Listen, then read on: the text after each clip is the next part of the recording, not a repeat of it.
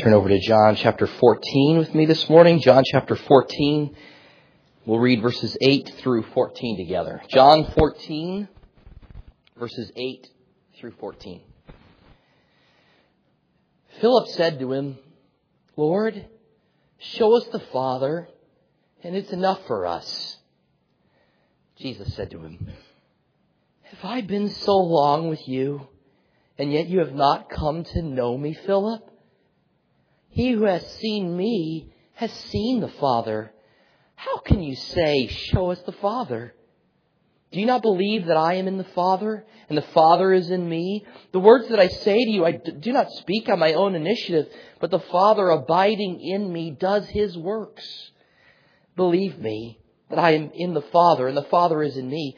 Otherwise, believe because of the works themselves. Truly, truly, I say to you, he who believes in me, the works that I do, he will do also, and greater works than these he will do, because I go to the Father. Whatever you ask in my name, that will I do, so that the Father may be glorified in the Son. If you ask me anything in my name, I will do it." Let's pray. Heavenly Father,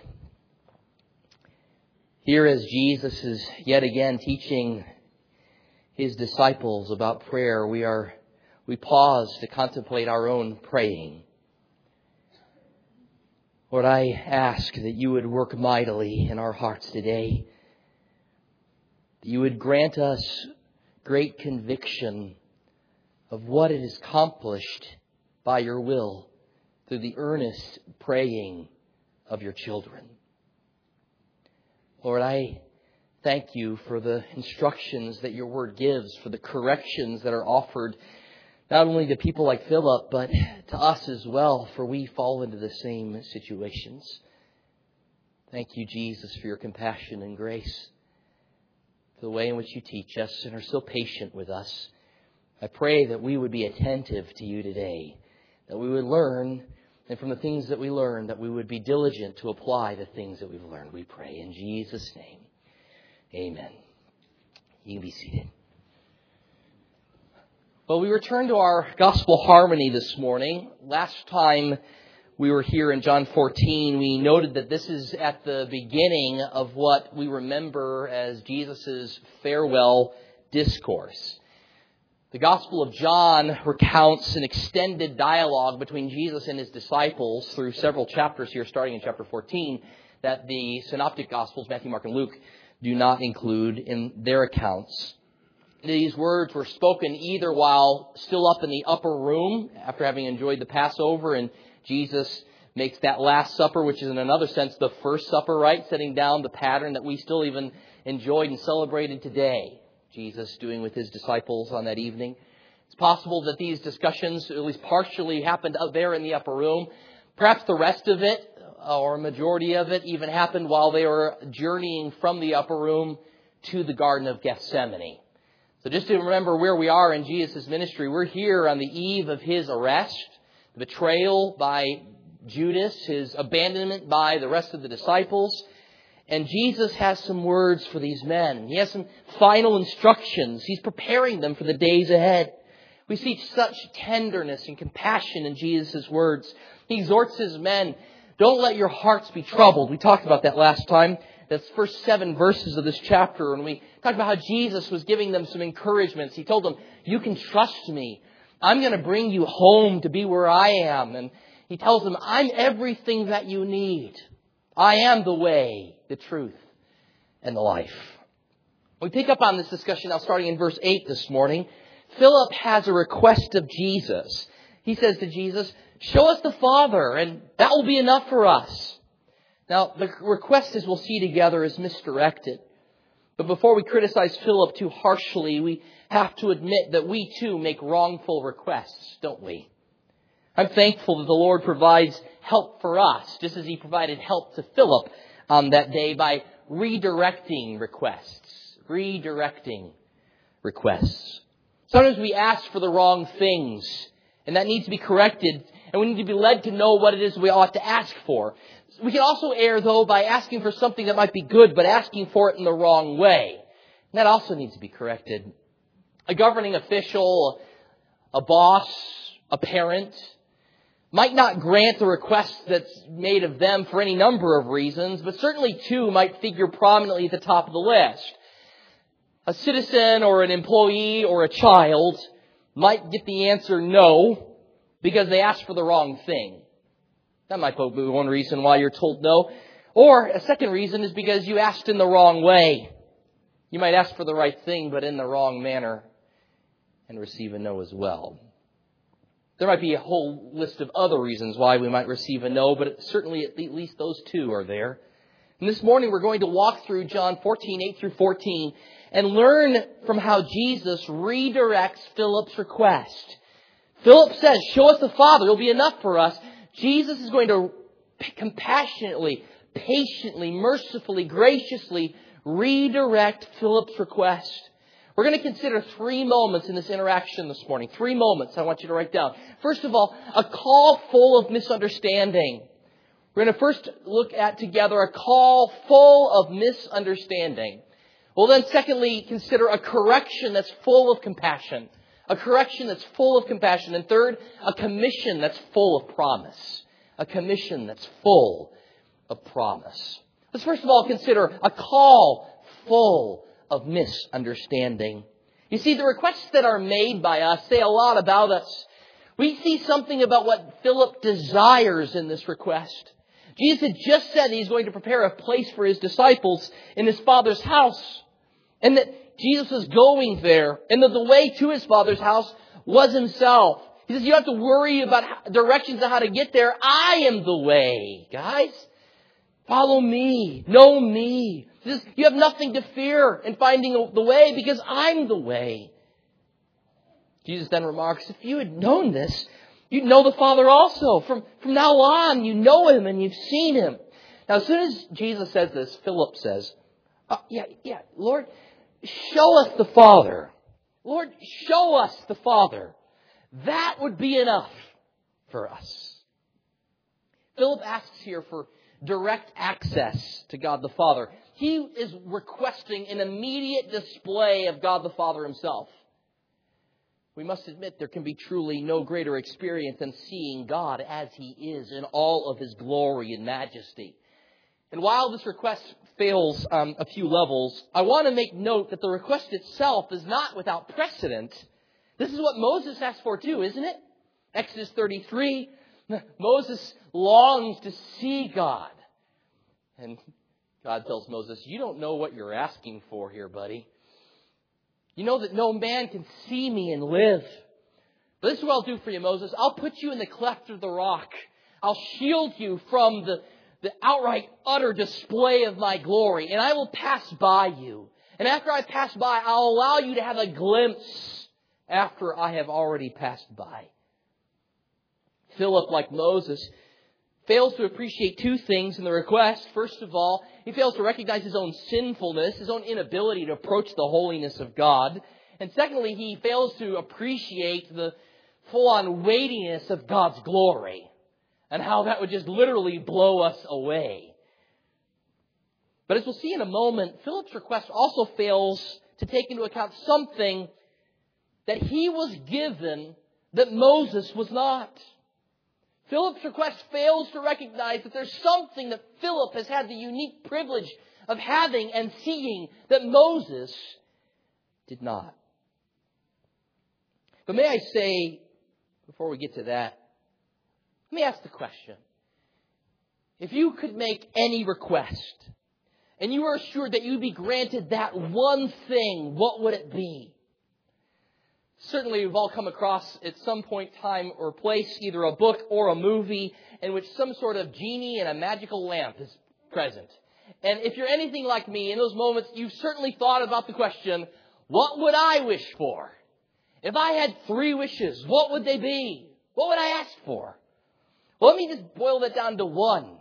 If you had 1 request which you could ask and you would absolutely be given it, what would it be? What would be the one thing you long for more than anything else? You see, when you start to answer that question, you start to get at the heart of what's really your passion. What is your life all about? What are you willing to live and die for? What is the purpose for life? While Philip's request has to be corrected here by Jesus, we must at least recognize that the desire to see God and to enjoy His presence is a good one. Philip is not corrected for wanting to see God. Note that. Jesus doesn't say, oh, wait, hold on, buddy. No, I'm never going to let you see God. That's not Jesus' response. This request is a good one in that sense. He wants to see God. He's not corrected for wanting to see God. It's his failure to see God right then that he's admonished for. More about that in a moment. We're told there's coming a day when all of God's children will be granted this most supreme privilege. When we are given resurrected bodies and we're gathered around the throne. I talked about this somewhat in Sunday school this morning, and Randy mentioned it here at the beginning of worship as well. What many theologians refer to as the beatific vision. The beatific vision. The most supreme, most glorious, most beautiful vision that could ever be given. Have any of you ever been to the Grand Canyon before? I have not. I've only seen pictures, but I've been told that pictures don't do it service at all. There's something breathtaking about observing the Grand Canyon. Its grandeur, it's the massive nature of it. Anything that you might see or might have seen throughout your life will be nothing in comparison with the vision of God. 1 John 3:2, Beloved, now we are children of God, and it has not appeared as yet what we will be. We know that when He appears, we'll be like Him, because we will see Him just as He is. 1 Corinthians 13:12, Now we see in a mirror dimly, but then face to face. Now I know in part, then I will know fully, just as I have been fully known. What one thing might you ask for? And be able to say, with that granted, it would be enough for you.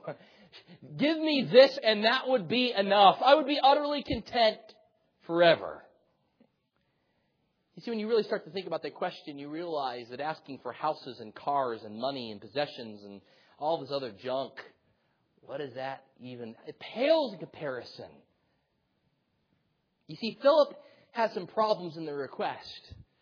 But at least at the heart of the desire, a desire to see God, there's something good about that. Philip's misunderstanding, though, is important for us to grapple with. Because what we ask for says much about us. It doesn't only say, when we ask for something, it not only is a recognition of our desires, a depiction of what it is that we want, but it also says much about what we know and what we believe and what we think we need, right? Answering that question, if there was one thing you could have, what would it be? And when you answer that question, you're going to instantly come in contact with what I desperately think I need the most. Requests expose understanding or misunderstanding. They expose belief and unbelief. When someone comes to our building looking to settle a speeding ticket while received here at Oak Ridge North, I know there's a misunderstanding. I know that they want the building next door, not ours. Even with our steeple, for some reason, they still come thinking that we are City Hall at times. I know there's a misunderstanding. They've misunderstood our role in this community. Should someone come here with a confession, asking me to absolve them of their sin, I know there's a problem. They've confused my role with the role of Jesus Christ, who alone can forgive sins. Should someone request that I give them $1 million, I know there's a misunderstanding. I don't have that sort of money. But we say on the flip side, going to a millionaire, asking him for $50 would almost be an insult to him, right? Don't you know what I'm capable of? Philip says, give us a vision of the Father, Jesus. That will be enough for us. Sufficient to the moment would be a viewing of God the Father. What does he mean by enough? That would be enough. That would be enough for us, Jesus. Well, considering the context in which Jesus is trying to calm their fears, he says, let your hearts not be troubled. Perhaps what Philip is saying is, any amount of fear or hesitation or trepidation that we're experiencing at the thought of you departing away from us, going away from us, will be settled here, Jesus. If you do one thing, just let us have a glimpse of the Father. Give us a single glimpse of the Father, and all of our fear, all of our troubles, it will all vanish. It will all be gone. We'll be set with that, Jesus. Perhaps we get a further understanding of Philip's epistemology here, his belief regarding what he knows and how he knows it. As the phrase goes, seeing is believing. And for many empiricists who just depend upon their five senses to prove whether or not something is true or not, seeing something like this would be quite a sight. Philip explains that he would need nothing more than the sight of God the Father. This would be sufficient proof and assurance for his heart. Let me ask you this. When you make a request, what does it say about what you believe? Jesus is going to mine this a little bit for Philip. He's going to say, I'm concerned about your request because it's indicating to me unbelief in you. What do our requests indicate about what we believe? And what do our requests indicate about what is sufficient proof or evidence for us to believe something? Have you ever yourself or heard someone else say, well, I believe in God if He brought a lightning bolt and struck that tree right now at this second? That kind of idea. What is sufficient proof? What is enough? It's interesting because it seems that quite often when people put those sorts of tests and fleeces out for God, it's never enough. Think about Gideon himself. What did he do? Well, here's my fleece, Lord. And after it's done, well, here's another fleece, Lord, right? It was dew on the ground and dry on the fleece, and now wet on the fleece and dry on the ground. You see, it continues. Oh, I need another proof. I need another proof. By the way, don't go to Gideon and that whole example as a means by which we ought to go about our relationship with the Lord as well. There, again, is an example of the tremendous compassion and mercy of God, that He would at all go along with those tests. Philip's call was full of confusion. There was desire there. There was misunderstanding there.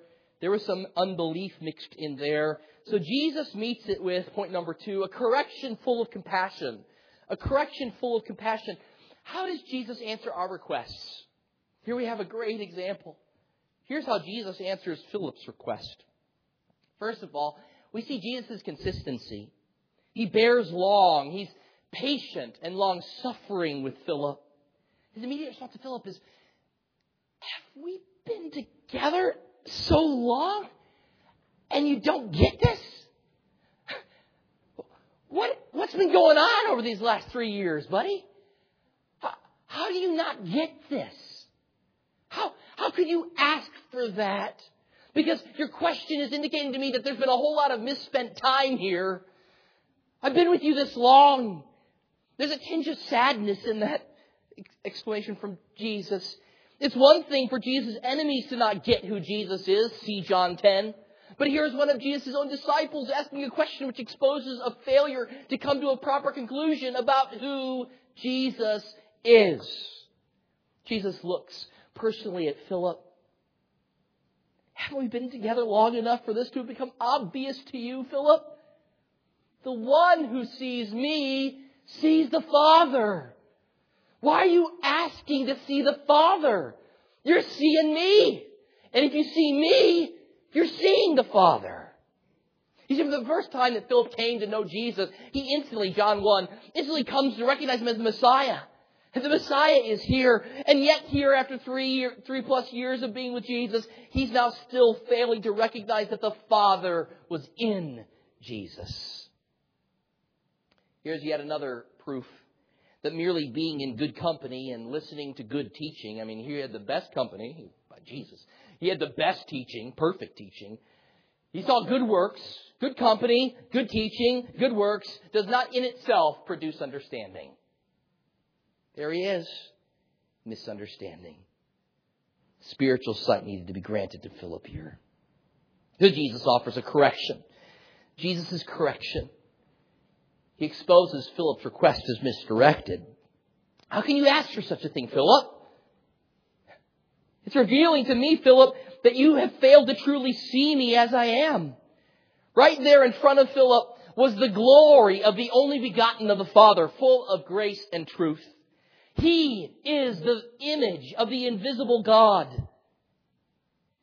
Jesus Himself is God's gracious self-disclosure, the Word made flesh. God has definitively, visibly manifested Himself to man in the person of His Son, the Lord Jesus Christ. Understand this. Jesus is not merely a manifestation of God. Jesus is God manifest. Jesus is not merely a manifestation of God. He is God manifest. There's a note of astonishment in this exchange.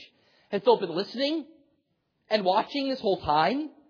Where have you been, Philip, over the last 3 years? What further proof do you need? You say that would be enough? Has this not been enough?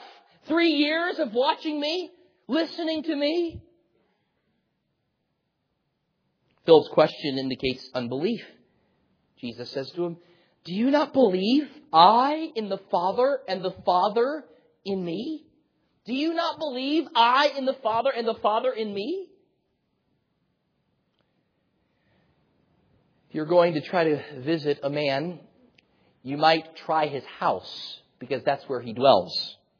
If you wanted to go visit a king, you might go to his palace or his castle because that's where he dwells. Jesus says the Father dwells in the Son and the Son dwells in the Father. This mutual indwelling is a way to explain complete unity between God the Son and God the Father. Jesus said in John 10 verse 30, I and the Father are one. Now this does not remove all distinction between the Father and the Son. The Son, while ontologically or in essence equal to the Father, functions, though, in a subordinate way. Jesus says often, throughout His ministry, over and over and over again, I only do what my Father tells me to do. I speak the words that the Father gives me to speak. All of Jesus' ministry, though, was declaring this fact. All His words, all His works were a manifestation of the Father. It was the Father speaking through Jesus. It was the Father working His works through Jesus. Everything Jesus is rests upon this eternal, inter-Trinitarian relationship between the Father, the Holy Spirit, and Himself. I have to admit that you bring up a word like Trinity and you instantly enter into a whole lot of mystery. The Trinity goes beyond our ability to understand. That shouldn't be so surprising to us, though. We're the ones created. He's the creator. He's the uncreated one. We're the ones made. God's the maker. We're finite. He's infinite. There'll be a good many things that we cannot understand. But that does not mean that that statement is irrational. There's nothing self-contradictory about the statement that Jesus makes. What we would say is that it is super-rational. Biblical testimony regarding God being three in one is not against reason. It's just above and beyond our ability to reason. But because of God's triunity, to deny the Son is to deny the Father. That's why people who say they trust in God, they believe in God, they follow God, but they reject Jesus, that is not the case. If you reject the Son, then you've also rejected the Father. If someone says they love God, but they don't love Jesus, they're a liar. For Jesus is the image of the invisible God. Jesus is God manifest to us. That's why He's astonished by Philip's request. Jesus says, to see me is to see the Father. Note the difference.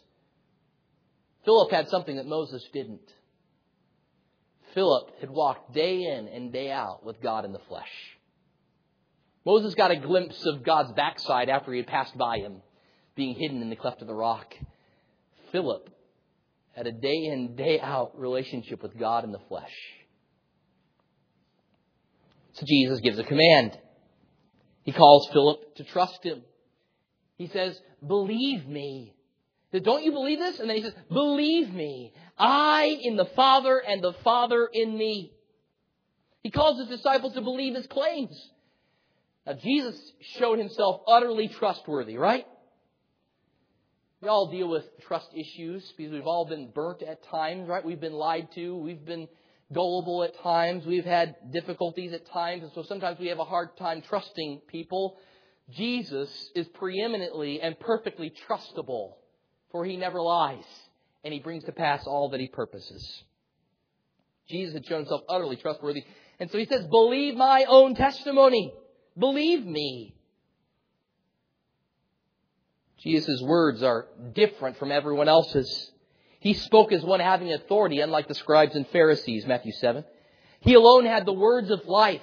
His teaching was not His own, but that which was the teaching of Him who sent Him, John 7. We're told that people standing by said, never was there a man who taught like this man. His words were distinct. Jesus describes His words here as the Father fulfilling His works. Isn't that interesting? Look at verse 10. The words that I say to you, I do not speak on my own initiative, but the Father abiding in me does His works. The words that I say are the Father doing His works. My words are His works. A.W. Pink explains, Jesus' words were works, for they were words of power. He spoke, and it was done. He commanded, and it stood fast. Think of all the examples. Peace be still to the waves, and everything becomes still. He shouted out, Lazarus, come forth, and the dead comes forth. Jesus commands Philip, believe me. Believe me. Believe what I told you. Believe my testimony. But then we see Jesus' compassion. Because He provides superabundant proof. He says, if my words aren't enough, then look at my works. He's calling His disciples to believe. And He reminds them that their faith is grounded in something sure. The Christian faith is not a leap into the dark, but being given eyes to see the light that God has given. Jesus spoke as no one else did. He performed miraculous signs which utterly backed up the unique claims that He made. He was born, He lived, He died, and rose again, all in specific fulfillment of prophecy. This man was utterly unique. He was unlike anyone else they'd ever met. Jesus says, if for some reason you have difficulty believing only my words, then look at my works. It's kind of a sad moment in this dialogue. Because again, back in John chapter 10, when Jesus is dialoguing with people who were enemies of Jesus, He tells them the same thing. He tells His enemies, if you won't believe my words, then at least look at the works. Look at what I've done. If we have to go to that place, then we'll go there. And now He's here talking to Philip. If you guys won't believe my words, then consider my works. Certainly that could have a twofold meaning. Jesus might be saying, if you're having a hard time believing my words, then consider my works. My works show me to be divinely powerful. And since that demonstrates my supernatural power, then believe my words. Believe my words because you've seen me do supernatural things. Things that only God can do.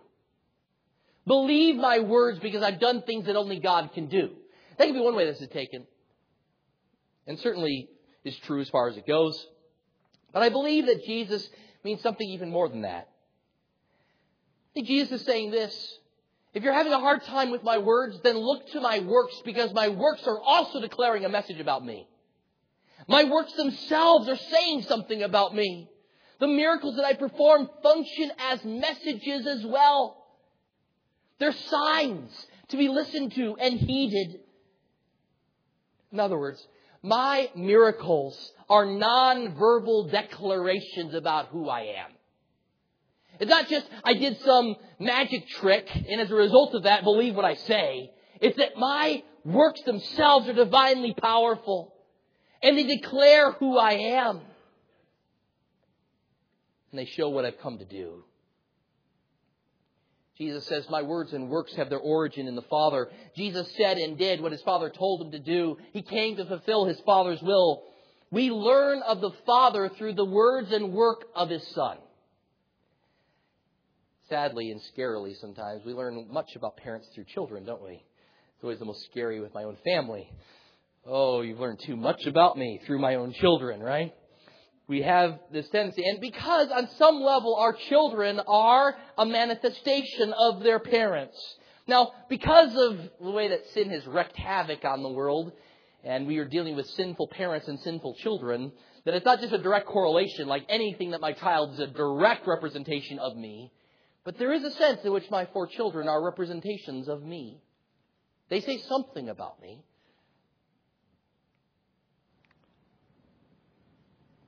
But then when we consider the sinless Son of God, He is a perfect representation of the Father.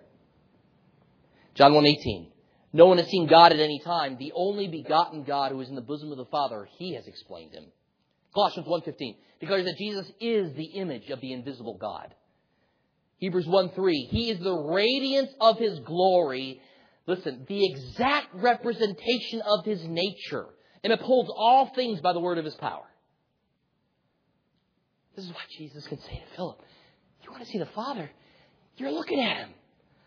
The Father is in me, and I am in the Father. I wasn't merely performing acts of power to astonish people, although His miracles were breathtaking and astonishing and amazing. The things that I did were to function as signs pointing people to God and God's plan to rescue and redeem a fallen people. This is why John takes time with these. He even tells us this is His purpose in John chapter 20, verses 30 and 31. Therefore, many other signs Jesus also performed in the presence of His disciples, which are not written in this book. But these have been written so that you might believe that Jesus is the Christ, the Son of God, and that believing you may have life in His name. John says, the reason why I've recounted the miracles that Jesus did in this book, in the Gospel of John, is so you'd read them and consider them and come to an acknowledgement of the fact that Jesus is the Son of God and that we can have life in His name. His miracles were tremendous displays of power, yes, but they also themselves were a nonverbal message to all who are around Him. J.C. Ryle says, He that casts his soul on Christ has an almighty friend. A friend who is one with the Father, equal with Him in all things, and very God. Now, having corrected the matter of Philip's request, now Jesus teaches something about the manner of requests. How do we go about making requests? He tells Philip, your request is misdirected. You are already looking at the Father, for the Father is in me.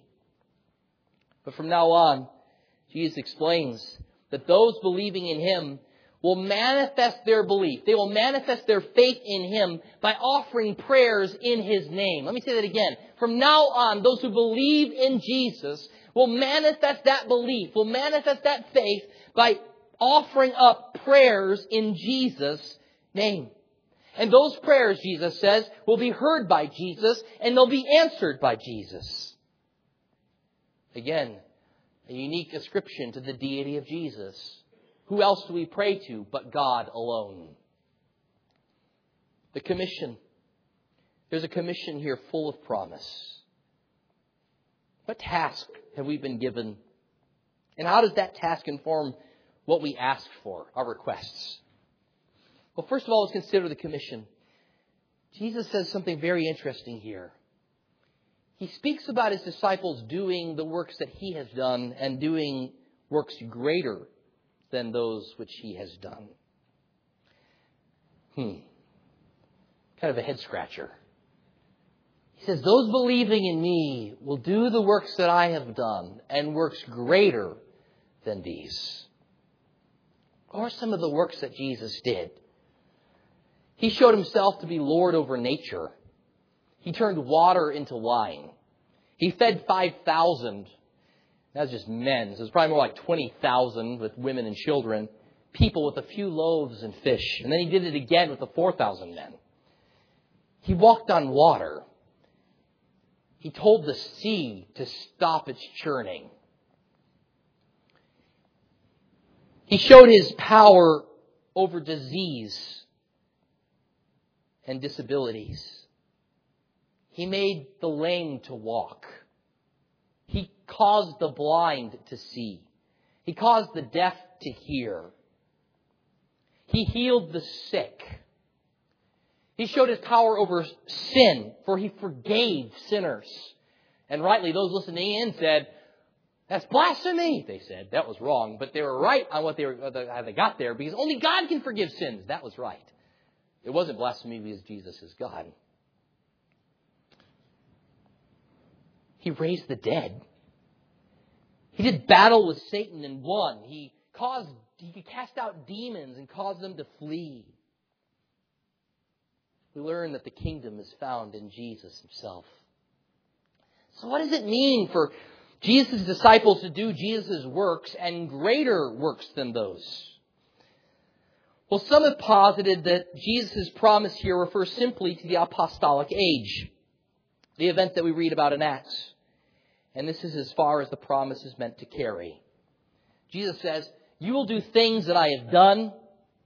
Certainly the works that he's just talking about, the works that he's saying, if you have trouble with my words, look to my works. Well, what are the works he's referring to? Well, certainly it's his miraculous works that he's done. These that demonstrated proof of his divine person and mission. These miraculous acts are quite clearly seen in gifts given to the apostles. They healed the sick. They casted out demons. They raised the dead. They were bitten by vipers and they lived. God bore these men witness both with signs and wonders, diverse miracles and gifts of the Holy Spirit. See that in Hebrews 2, verse 4. But Jesus says, the one believing in me.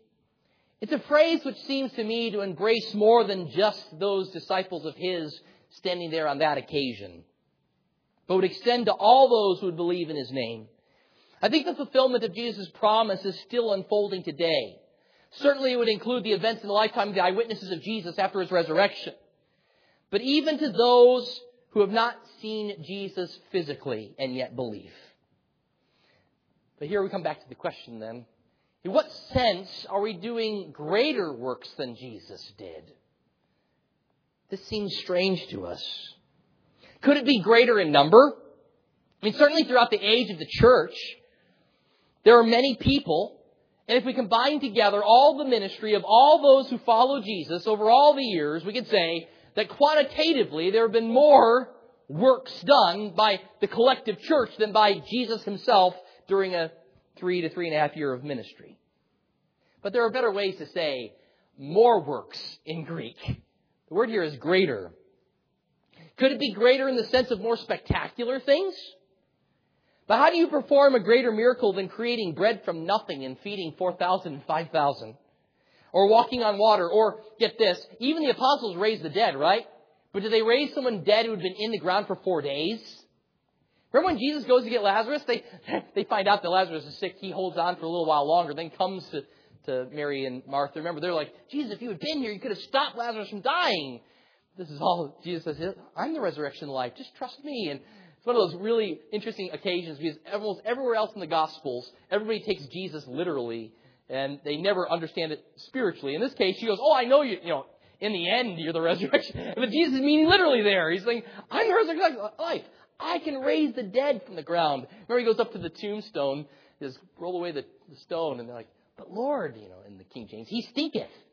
He stinketh. I mean, he's been in there for 4 days. He's rotting. He's decomposing by now, Jesus. And Jesus says, Lazarus, come forth. And out comes this man wrapped in linens, alive from the grave. Certainly, he doesn't mean that there's more spectacular things done. So in what way are Jesus' followers going to be made able to do greater acts? Come back to the question. Well, perhaps it's that they're greater in reception, or put in a different way, greater in nature or type. If so, it would be like saying this. Jesus is saying, you've witnessed physical miracles, and you're going to perform some. You've seen me do works, and you're going to do my works. But there's greater works that you are going to fulfill. You're going to see more fruit of a greater type. You're going to see more fruit of a spiritual nature. You're going to see and witness hearers being granted spiritual hearing. The spiritually dead being granted spiritual life. Stony hearts being made hearts of flesh. Spiritually blind eyes being given spiritual sight. Spiritually lost souls being granted repentance and faith. Gifts of the Holy Spirit. What Jesus is saying is, due to what's about to happen, I'm about to go to the cross, I'm going to die, and I'm going to rise again. This is right on the horizon. It's a supreme revelation of my Father's and my glory. But through this event, and then by the subsequent granting of the Holy Spirit, you, my disciples, are now going to finally grasp this truth that you're still messing up on, Philip. You're still missing it, but you're going to get it. You're going to understand. There's going to be clarity on that side of my resurrection. And there's going to be not only works like what I have done performed by you, but there's going to be greater works than that. A new day was about to dawn. A new clarity was about to be given. And the signs and works that Jesus accomplished, which were still yet pointing forward to what Jesus was about to do, now on the other side of Jesus' victory, His crucifixion, His death, His resurrection, there would now be great power unleashed. You see, miracles performed by Jesus' followers had greater impact on those attending, for the Holy Spirit was working through the work combined with the message preached to bring large hosts of people to faith in the risen Christ. What greater work can be imagined than the conversion of a man's soul? Think about that for just a moment. I think we way downplay that. Think about the greatness of the miracle when someone who is hardened in their heart and dead to God is made alive. Before they hated God, and now they love Him. That's a miraculous change.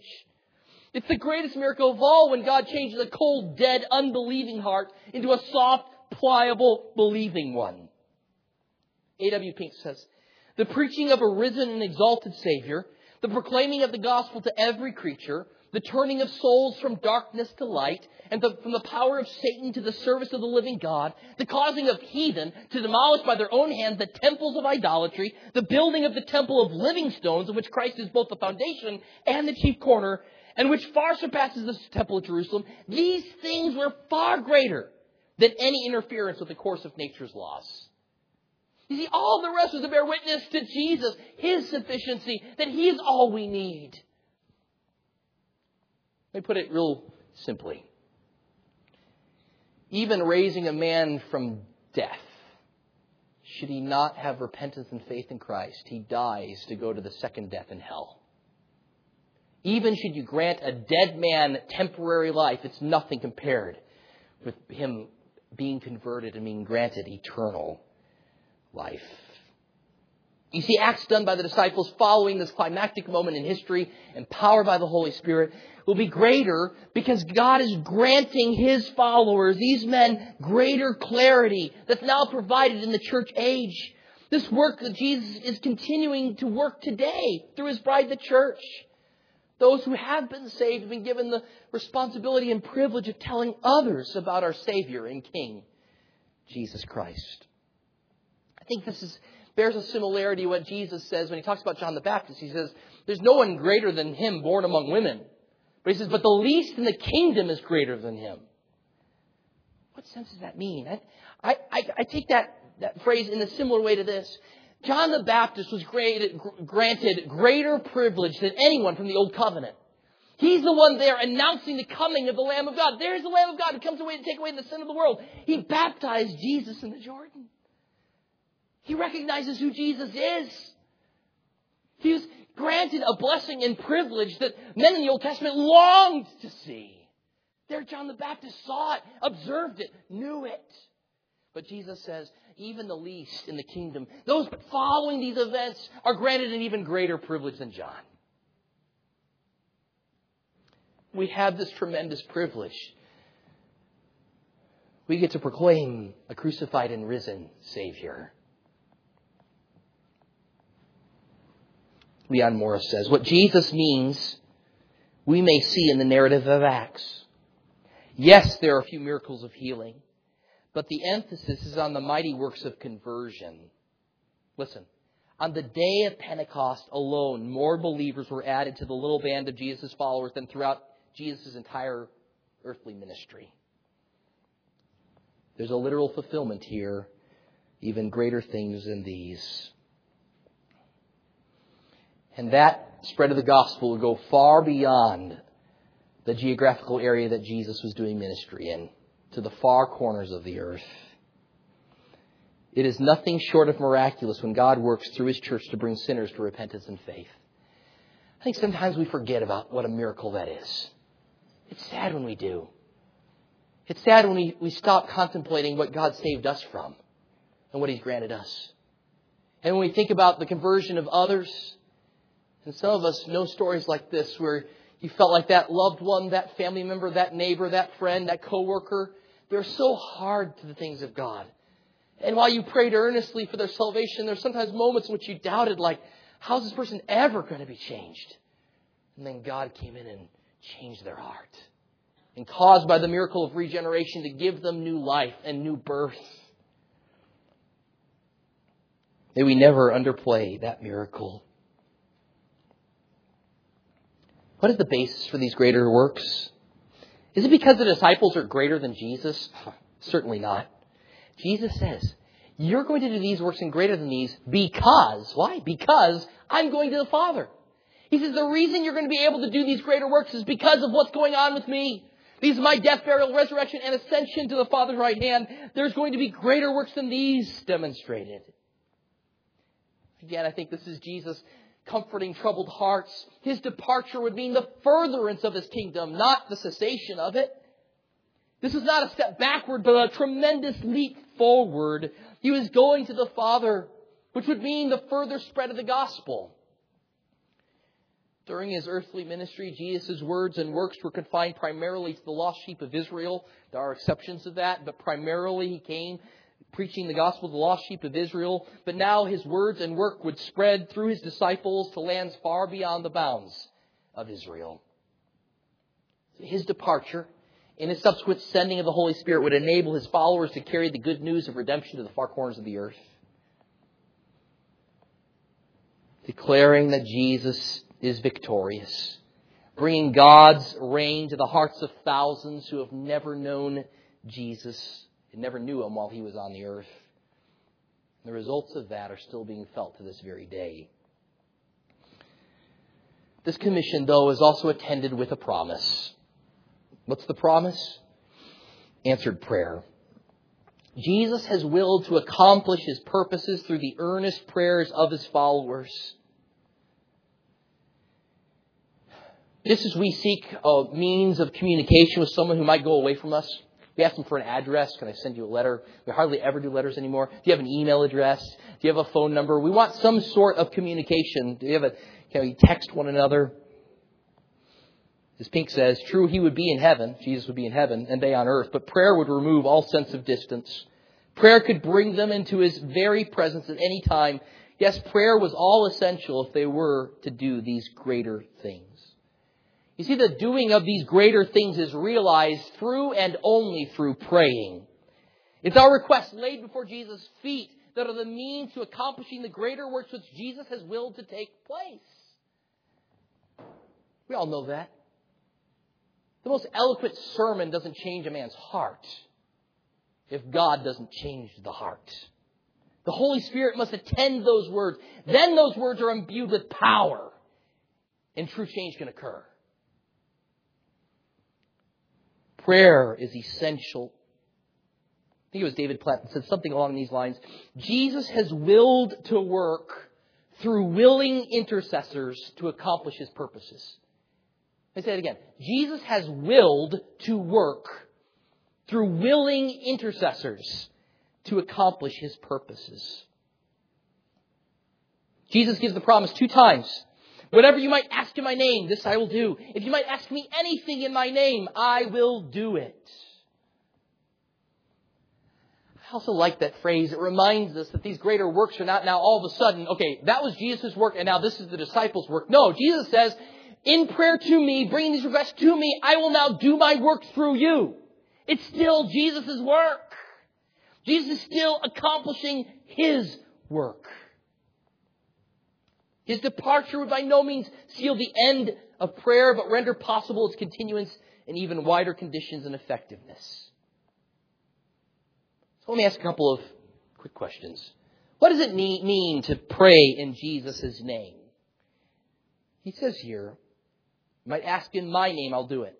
If you ask me anything in my name, I will do it. What does it mean to pray in Jesus' name? Prayers offered to God, Jesus says, must be offered in my name. This is not merely a way to close a prayer like using the word sincerely at the end of a letter. Because whether or not you actually utter the words, we pray in Jesus' name or we pray in your name, this kind of phrase, whether or not you use that phrase or not, this is the only means by which prayer is acceptable to God the Father.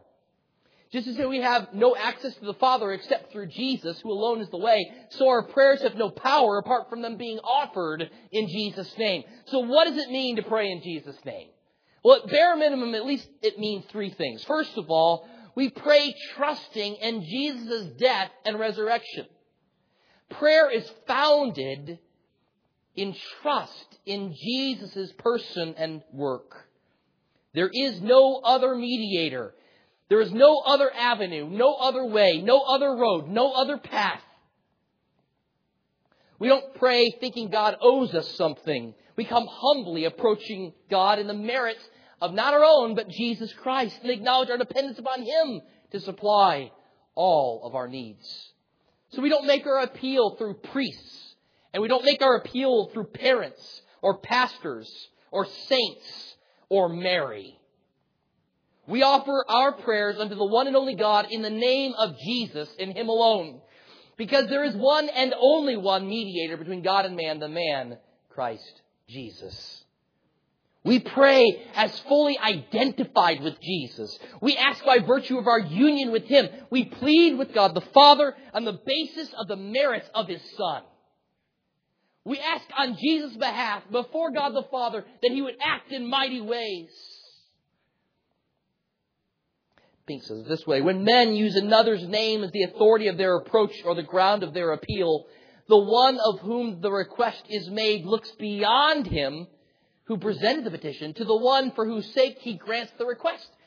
The Father looks past us to His Son as the real one making the request. To make a request in Jesus' name is to make a request due to my union with Him. And I pray knowing that God hears the cries of His Son. He loves His children. So it means we pray through our union with Jesus. That's what praying in Jesus' name means. It also means that we pray in accordance with Jesus' desires. We pray what Jesus would pray. True prayer is offered in accordance with what Jesus' name stands for.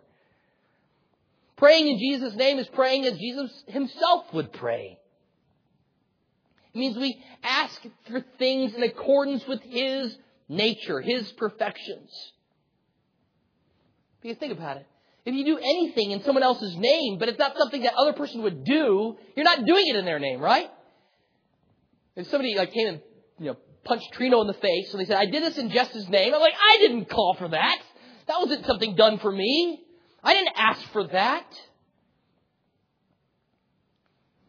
You see, to pray in Jesus' name means to pray and to promote His agenda. To take on what is Jesus' agenda? What does Jesus want to see happen? I want to pray for the things that Jesus would pray for. How do I know what Jesus would pray for? Well, praise the Lord, He's given us a book where we can learn all about what Jesus prayed for. What is it that pleases our Lord? A third thing, when we pray in Jesus' name, we pray knowing God's ability and power to grant anything. We pray knowing God's ability and power to grant anything. He uses the indefinite pronoun here, and it forces us to consider how wide this realm of request is. Let not our request be limited, please hear this, let not our request be limited by small thoughts of God. What is God able to do? I'm going to build on a comment that Randy made last week from Ephesians 3, verses 20 and 21. Now to Him who is able to do far more abundantly beyond all that we ask or think, according to the power that works within us, to Him be the glory in the church and in Christ Jesus to all generations forever and ever. Amen. Okay, so those couple of verses tell us that God is able to do anything we can ask. The verse also tells us that God is able to do all that we ask. The verse also tells us that God is able to do all we can ask or think. The verse also tells us that God is able to do beyond all we could ask or think. It also says that God is able to do abundantly beyond all we could ask or think. And lastly, that He's able to do far more abundantly beyond all that we could ask or think. So now to pick up on Randy's comment. So certainly God can do what we ask. Right? Certainly God can do what we ask. I'm so thankful for Randy's sermon last week because it was a great rebuke, even in my own life, to anemic prayers. Prayers that are lacking substance, lacking strong faith in God's ability to do whatever He wants. Thinking about His power, His greatness, His grandeur. I don't want to be found someone approaching a multi-billionaire asking for $50. He owns the cattle on 1,000 hills. Everything is His. It's not a question of His ability. Don't allow your prayers to be small because of small thoughts of God. Correct small thoughts of God with appropriate thoughts of God. Thoughts that are appropriate to His grandness and His glory. Yes, we must guard against presumption. And yes, we must humbly receive whatever our God in His great wisdom is willed to do. But remember, He is willed to answer the prayers of His children. He's willed that. He tells us, I want to answer your request. Cry out to me. Cry out to me. I will answer. I will do it. Nothing's too difficult for Him. Nothing stands between Him accomplishing His purposes. So pray passionately, fervently, full of faith and trust that He is working for His glory and for our good. Another question. Will Jesus do anything we ask? It says anything, right? Anything. Certainly here's an example of reading Scripture in light of Scripture. Jesus' name is not a magical mantra to get whatever you want. It's not like a blank check, you know. Oh, I want all of these ridiculous things. What this is a promise that any petition made in keeping with what Jesus is and what He desires, bent on magnifying God the Son and glorifying God the Father, will be granted. James 4:2. You don't have because you do not ask. You ask and do not receive because you ask with the wrong motives. You might spend it on your pleasures. At least a threefold check we can think about here. Number one, you might not have because you haven't asked at all. That's a problem. Number two, you might not have because you asked for the wrong thing. We already talked about it earlier. And the third thing that's brought up here is that you might not have because you ask with the wrong reason and with the wrong purpose. 1 John 5:14, this is the confidence which we have before Him, that if we ask anything, listen, according to His will, then He hears us. This is just like a father listening and giving to his son who asks. Jesus makes use of this in His Sermon on the Mount in Matthew 7. He says, what man is there among you, if his son asks him for a loaf of bread, will give him a stone? Or if he asks for a fish, you won't give him a snake, will He? If you then, being evil, know how to give good gifts to your children, how much more will your Father in heaven give what is good to those who ask of Him? Love the lesser to greater, right? If you as sinful parents and fathers won't do something mean-spirited to your child when they ask you for something good, how much more will your perfect Heavenly Father delight to give good gifts to His children? I like the way Cowper said it very poetically. Listen to this. Not what I wish, but what I need, oh, let Thy grace supply. The good unasked, in mercy grant. The ill, though asked, deny. Say it again.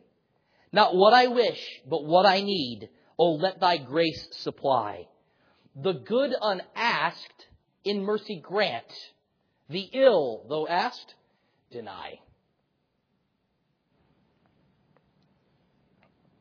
Why does Jesus answer our prayers? He tells us right in between both those promises. Ask anything in my name, I'll do it for you. Ask anything in my name, I'll do it for you. Right in between that. Why? So that the Father might be glorified in the Son. Note, the Son's work to fulfill these prayers is ultimately for His Father's glory.